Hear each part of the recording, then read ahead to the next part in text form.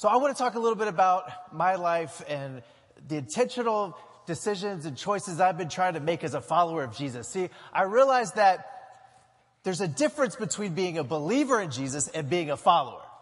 You realize that, right? You can believe in Jesus and say, I believe all this stuff, but being a follower means you have to actually go out and do the things that Jesus said. And I realized that Jesus was calling me to go. Jesus always calls us to go, to leave the comfortable, to leave the safety, to step out. Because that's where we really have to trust God. That's where we show that we believe in God. So we have to always go out, step out of the boat. That's where he's getting his disciples to go. And I remember being at a place in my life where I said, okay, God, I want to follow you, not just believe in you. I'll go anywhere you want me to go. I'll do anything you want me to do. I want your heart. God answered my prayer. It's a dangerous prayer. Don't say that to God unless you really mean it. God started directing my heart to the city. I was in rural Kentucky. I didn't know much about the city. To me, the city was a scary place. It's this big, back, dark place, this abandoned by God. But God was calling me there. Say, I want to show you things. I want you to find my heart for the city. Understand a piece of my heart you don't know yet. So 13 years ago, my wife and I, we moved into an under-resourced community on the west side of Chicago. And what we found was God was there. God was in the city. But it took us a while to see that. There was a pastor on the south side of Chicago. He gave me this great analogy. He helped me see how God was in the city. He said, a lot of times when we go to the city or to places where there's poverty or injustice, we put on these glasses. And he calls them, these are the brokenness of humanity glasses. And we go there, we put them on, and we see all the things that are wrong there. We see all the broken things. And then when we leave, we take those off, and we go back home, we put on a different set of glasses. These glasses are the glory of God glasses. And we see all the amazing things in our community and all the resources and we're all saying, I'm so thankful for all the things I have. But what he said is, that's not an accurate way to look. You miss things. So what you need to do is take the brokenness of humanity glasses and you smash them. And you take the glory of God glasses and you smash them. And you take one of each and you put them together and you make bifocals. Then you put those glasses on and you go to the city. And yes, you see the brokenness of humanity. But then you also see the glory of God. And you see where there's goodness. And you see where there are good people and what people that are trying to do well. And then you go back home and then you look at your community and you say, yes, there are good things here. But then you also say, you know what? There's also brokenness here. And then you go in the mirror and you put those glasses on and you see, wow, there's brokenness in my life. There's things that aren't right. But then you also see the glory of God is in me. See, that's an accurate way to look at the world. There's brokenness in everything. We're all broken. But we all also bear the image of God. And when we have the bifocals, all of a sudden we're on the same level with everybody else. We're all sinners in need of grace. My working definition of grace is being loved in our brokenness. And once you know that you're loved in your brokenness, all you want to do is go tell other people that they're loved in their brokenness. And you want to find them no matter where they are. So I felt God stirring at us to continue to reach out to our neighbors, to try to understand where they're coming from, to look with different eyes and have different glasses. So we started getting closer and closer. And that's the next step, is following Jesus. When you follow Jesus, he's always going to the margins. And he's getting closer, and he's taking you closer and closer. Early on, when we were in Chicago, we went downtown. I run this organization called Mission Year. We take young adults into the city for a year to be good neighbors and to learn what does it really mean to follow Jesus in the city context. And we took them to the downtown, and there was a homeless sleep out. And the whole idea was that we were going to sleep outside, and we were going to get pieces of cardboard to make a bed, and we were all going to do that to kind of understand what it's like to be homeless. And we were doing that, and I started looking around, and all of a sudden I said, everyone here looks like me. We're all in our 20s. We're all middle class, and we're all wearing mall clothes. I said, if we're going to have a homeless sleep out, doesn't it make sense to do it with the homeless? So I gathered a group of our young people. I said, you want to go to where the homeless are actually sleeping? They said, sure. That's what I like about young people. They're always willing to go, right? They want to do something, right? So we go to Lower Wacker Drive. Anybody been to Chicago? So Lower Wacker Drive, it's this whole intricate maze underneath the city of winding roads. If you've ever seen Batman Begins, there's a scene in Lower Wacker Drive. So we take them down to Lower Wacker Drive, and we come up to an encampment. And we see that there's rows of beds and people sleeping on mattresses outside on the ground. And before we could say anything, we come up to the first one. And a woman rushes over and she reaches out her hand and she says, "Hi, I'm Foots. I'm the first lady of Lower Wacker Drive." And we were welcomed right away. She said, "How can I help you?" So I kind of bumbled and said, "We're looking for a place to stay." Like I was checking into a hotel or something. I didn't know what I was doing. This is my first time. She said, "Follow me." So we followed her and we passed the rows and rows of beds until we got to the end. And so I was like, okay, this makes sense. We're going to be on the end. We just got here. But then she kept leading us farther into the heart of the city underneath. Now I'm starting to get concerned. Now I'm wondering, can I take her? We went about 100 more feet, and then we turned a corner. And once we turned the corner, I realized what was happening.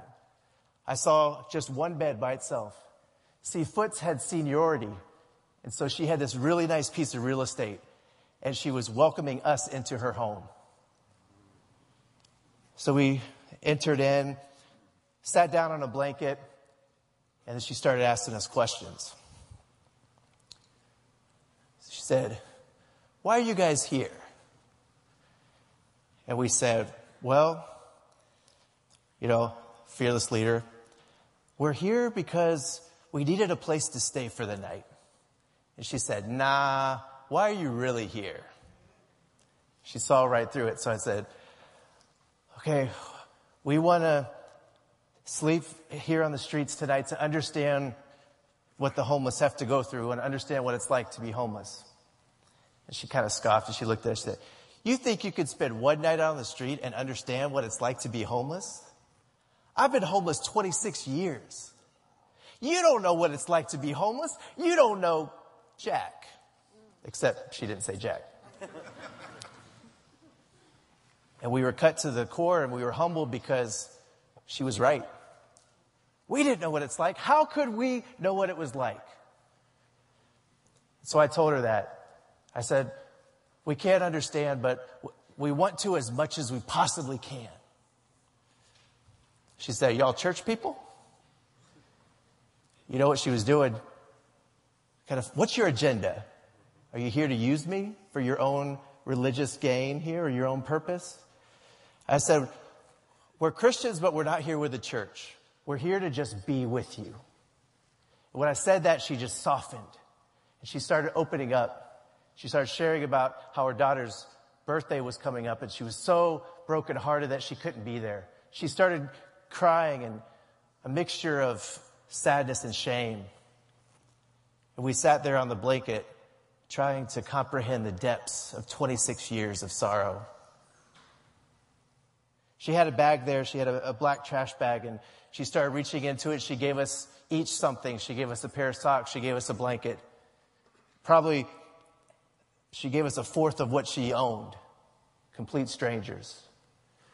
It was time for bed, so we set up the blanket a little ways away, and I had the most uncomfortable night's sleep I've ever had.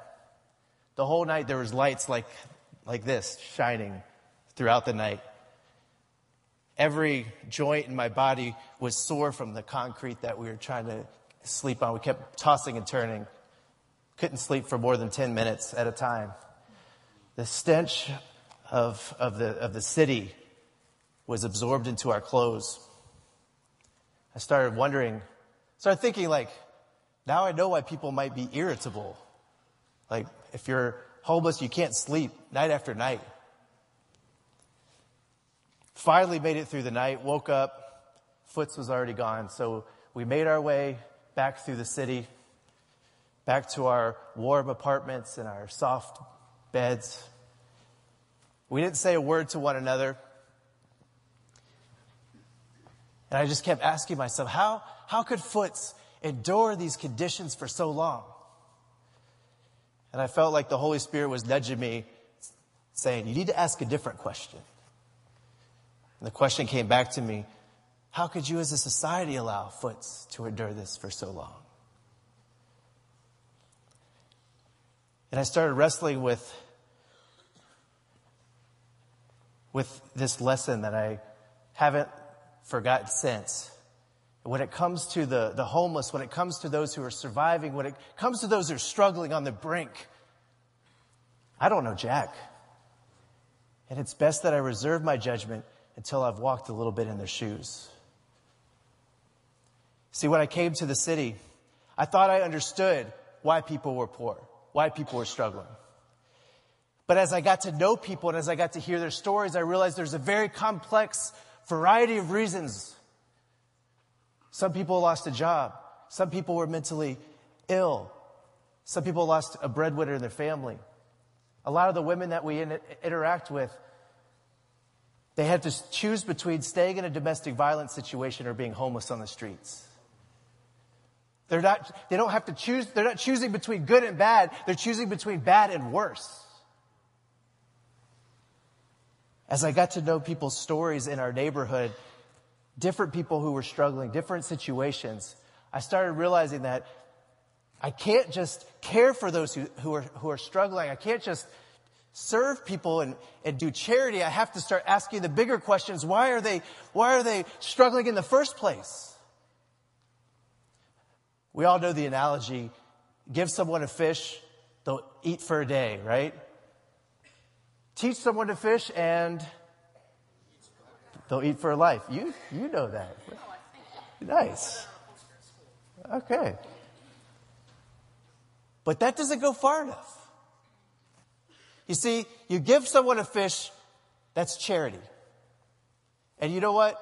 People appreciate that fish for that day. Charity is necessary. If you teach someone to fish, that's development. You're building skills. That's also important. But there's a third area that we have to ask. Who owns the pond? Does everybody have access to the pond? What if the pond in the neighborhood has been shipped overseas? Right? You with me? What if the pond in one part of town is stocked full of fish, but the other pond is not? What if the fishing equipment is outdated? You see, I started realizing that we not only need to do charity and not only need to do development, we've got to do justice.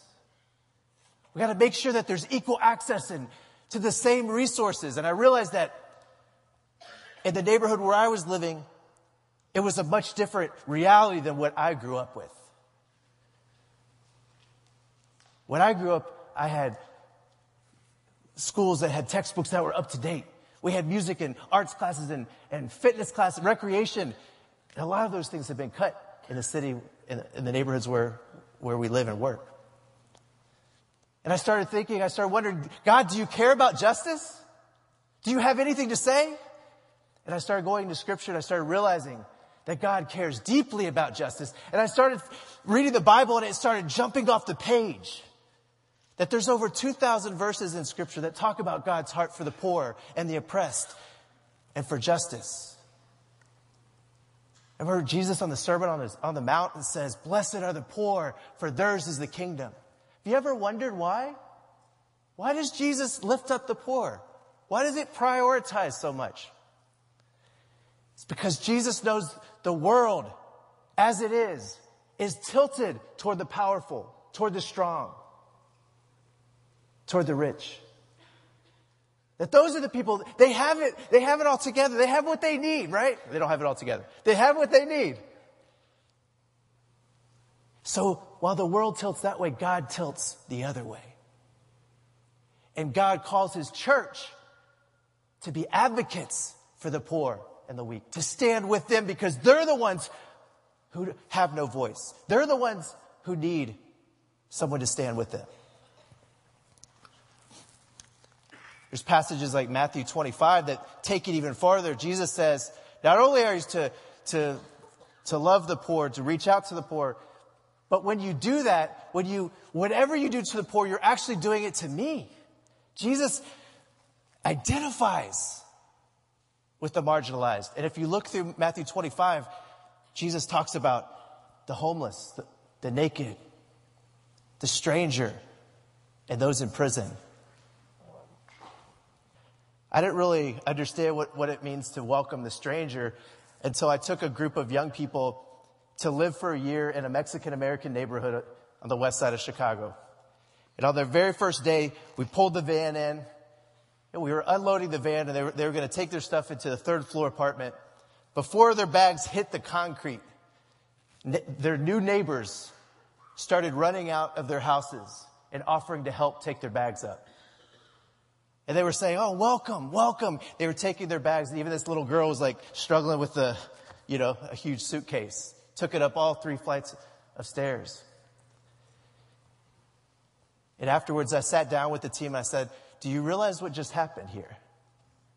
And I asked them a question. I said, now I want you to think about something.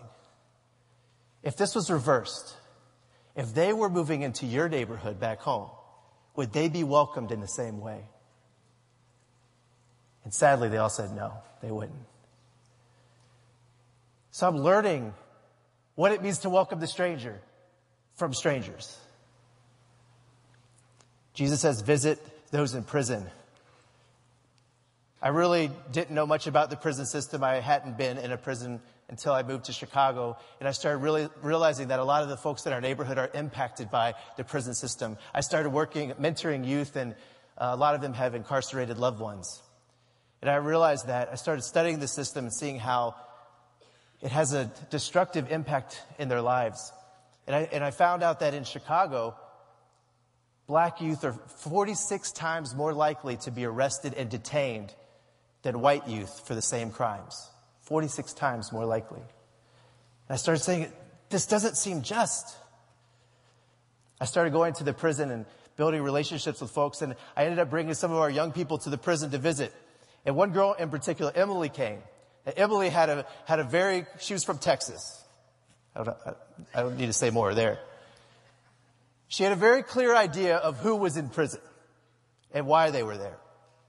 And so we were going to the prison, so she thought, we're going to go there and we're going to give them God, right? So we went up to one cell. We got to go right to the cells. We went to the cell of Eddie. And Eddie evangelized her the whole time. He was talking about Jesus. He was talking about discipleship. He was talking about where his struggles and what he's working on. The whole time she just sat there listening. By the end, we reached our hands through the bars and we were praying together. Tears were just streaming down Emily's face. Once we got outside, I said, what was going on? What happened? She's like, I realized they're my brothers in there. I thought people in prison, I just thought they were criminals, they were convicts. But that's my brother. And I think that's what Jesus is trying to teach us. To step out, to go, to find out that the stranger, the poor, they're actually our brothers and sisters. They're not to be feared, they're not to be despised, but they're to be loved. My friend in Philly, Shane Claiborne, says, it's not that we don't care about the poor, it's that we don't know them. And part of our task is to go, to get closer, to hear their stories, to build relationship, and even to become family. Haley is one of our, she came to serve with us as well for a year. And we encourage people to get to know your neighbors. And even that is a revolutionary thing. And they go out and they knock on doors and say, hey, we just moved in, wanted to say hi. Sometimes they bring brownies by. And she started to get to know Miss Wright. Miss Wright was the elderly African-American woman. And Haley was white. And they struck up a friendship, and Haley would stop by there on her ways to work, and they'd talk for a little bit. Then she would come back on Saturdays and talk some more. During that year, Miss Wright's husband passed away. So Haley was able to be with her as she was grieving and going through that. They continued the friendship. Haley ended up staying in Chicago. And a few years later, her dad passed away. And then Miss Wright was there for her and said, come over, stay over at my house. Let me cook you some meals. Let me grieve with you. They developed this relationship. It's this mutual relationship, right? Where they're both giving and receiving, loving and being loved. 10 years later, Haley goes over to Miss Wright's house every week. She hasn't missed a week for 10 years. Jesus is calling us to go, to widen our circle, to realize that to love our neighbor means to love in all the ways we love ourselves. That's the definition of biblical justice, is to love your neighbor in all the ways you love yourself. And I know we love ourselves well. I'll speak for myself. I know I love myself well. Right? I want shelter, but not any shelter. I want a pretty nice, decent shelter. I want food, but not just any food. I want healthy food. And sometimes not so healthy. I want clothes, but not any clothes. I want to make sure they're comfortable or maybe even cool. I want education, but not any education. I want quality education. I want health care for my family and for me, in case something happens. Biblical justice. Being intentional about following Jesus means we're trying to love our neighbor in all the same ways we love ourselves. And that our circle is widened. And our idea and our definitions of family get bigger and bigger and bigger until eventually it covers the globe. Scripture says God so loved the world. If you want to get God's heart, you have to have a heart for the world. Martin Luther King has a quote.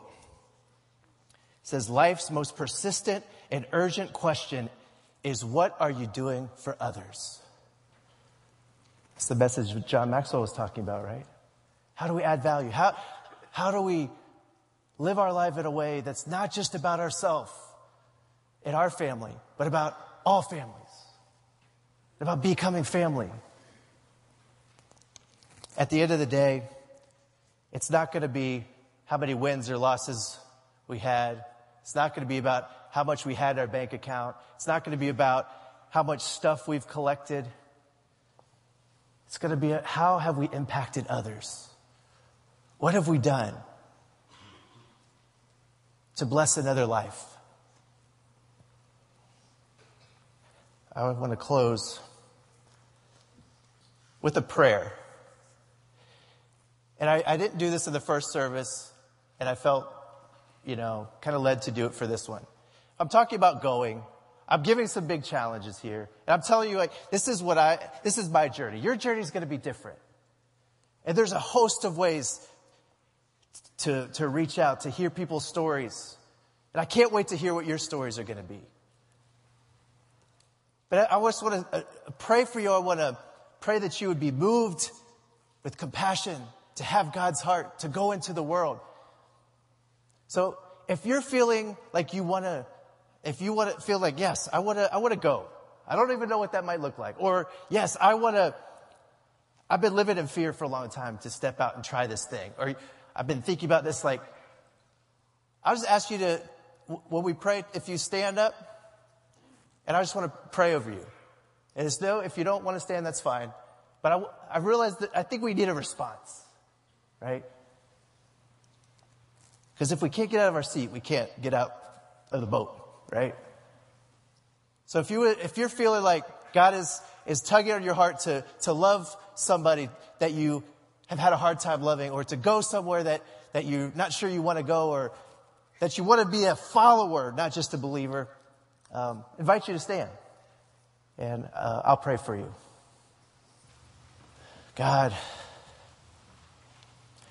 we thank you that you love us in our brokenness.